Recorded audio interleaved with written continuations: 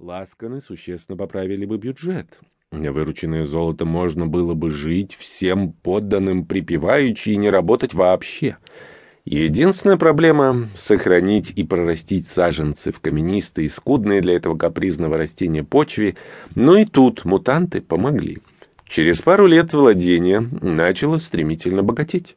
Барон понимал, долго хранить в тайне наличие молочных деревьев никто не сможет, и первым делом закупил новых боевых големов, заряды к крепостным огнестрелам и кристаллы-накопители для служащих в дружине магов. Такая крупная партия вооружения не могла пройти мимо внимания Маргарона, и он вскоре узнал о подаренных саженцах. Это явилось началом конца.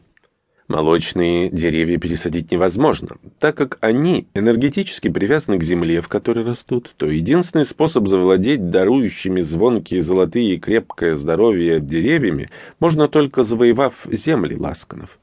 Уговорив еще 2 баронов и наняв несколько отрядов наемников, Маргарону удалось собрать достаточное войско для взятия цитадели соседа. Началась быстрая, но кровопролитная война, которую защитники проиграли, и если бы не мутанты, то не осталось бы от древнего рода никого. Как и когда лесовики изъяли молочные деревья, наверное, уже никогда не станет известно. Потери противоборствующих сторон оказались напрасными. Все это привело Маргарона в бешенство, и он собирался казнить представителей оставшихся в живых ласканов, деда и годовалого внука, Грава. Но и тут вмешались мутанты. Прислали посланника с настоятельной просьбой не разрушать окончательно замок и сохранить жизнь поверженным. Никаких угроз от мутантов дальше не последовало, но агрессоры не решились завершить начатое. Маргарон ограничился окончательным уничтожением рыцарских башен и подворий, разграблением, угоном большинства выжившего населения и присоединением большей части земель проигравшего барона к собственным. Так владения ласканов стали в половину меньше, превратившись из пусть маленького, но баронства в домен с непригодными для обработки каменистыми землями, для которых даже крестьян не загонишь. Примечание. Домен. Здесь владение короля или владение какого-либо феодала в средние века. Здесь и далее примечание автора. Населения почти не осталось, замок частично разрушен, многие воины погибли, средств на восстановление и на выкуп подданных обратно тоже не осталось. Потеряв столь много, а главное жену, 2 дочерей, невестку и сына, Ласкан-старший посвятил себя внуку, ни на что не обращая больше внимания. Однако и тут судьба не пощадила барона. Несколько месяцев назад граф упал с лошади, ударился головой и повредился умом. Состояние наследника становилось все хуже и хуже с каждым днем. Он потерял дар речи и уже почти никого не узнавал. Убитый горем владетель начал быстро угасать и превращаться в дряхлого старика, жизнь которого подходила к концу. Фиш остановился, вспоминая последний роковой день обороны.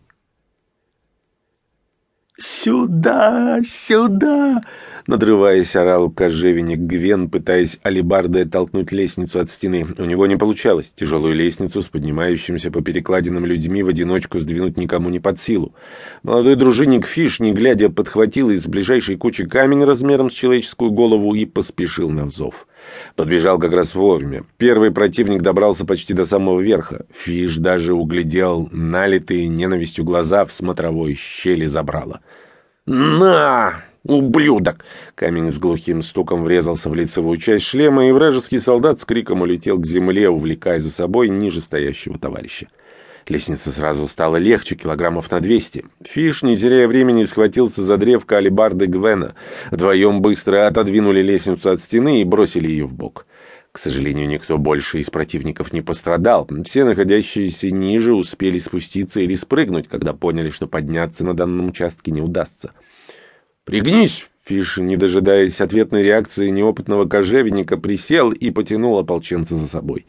Обычная практика при штурме — обстреливать из луков и арбалетов в места с наибольшим сопротивлением после каждой неудачной попытки взобраться. Вот и сейчас стоило пригнуться, как над стеной и меж зубьев пролетели с десяток стрел и болтов. Над головой бабахнул взрыв, и укрывшихся защитников засыпало каменной крошкой. В ушах зазвенело. Один из болтов или стрела оказались сюрпризом и не пожалели дорогостоящий наконечник со встроенным накопителем.